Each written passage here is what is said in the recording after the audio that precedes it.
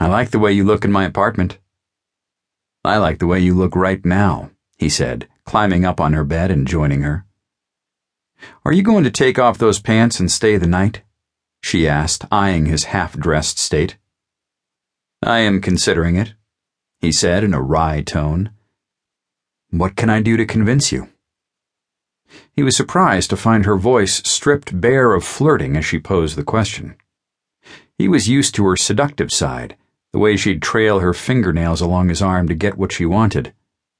But this was a newer side of Julia, a vulnerable one, and it gave him hope that she was finally opening up to him.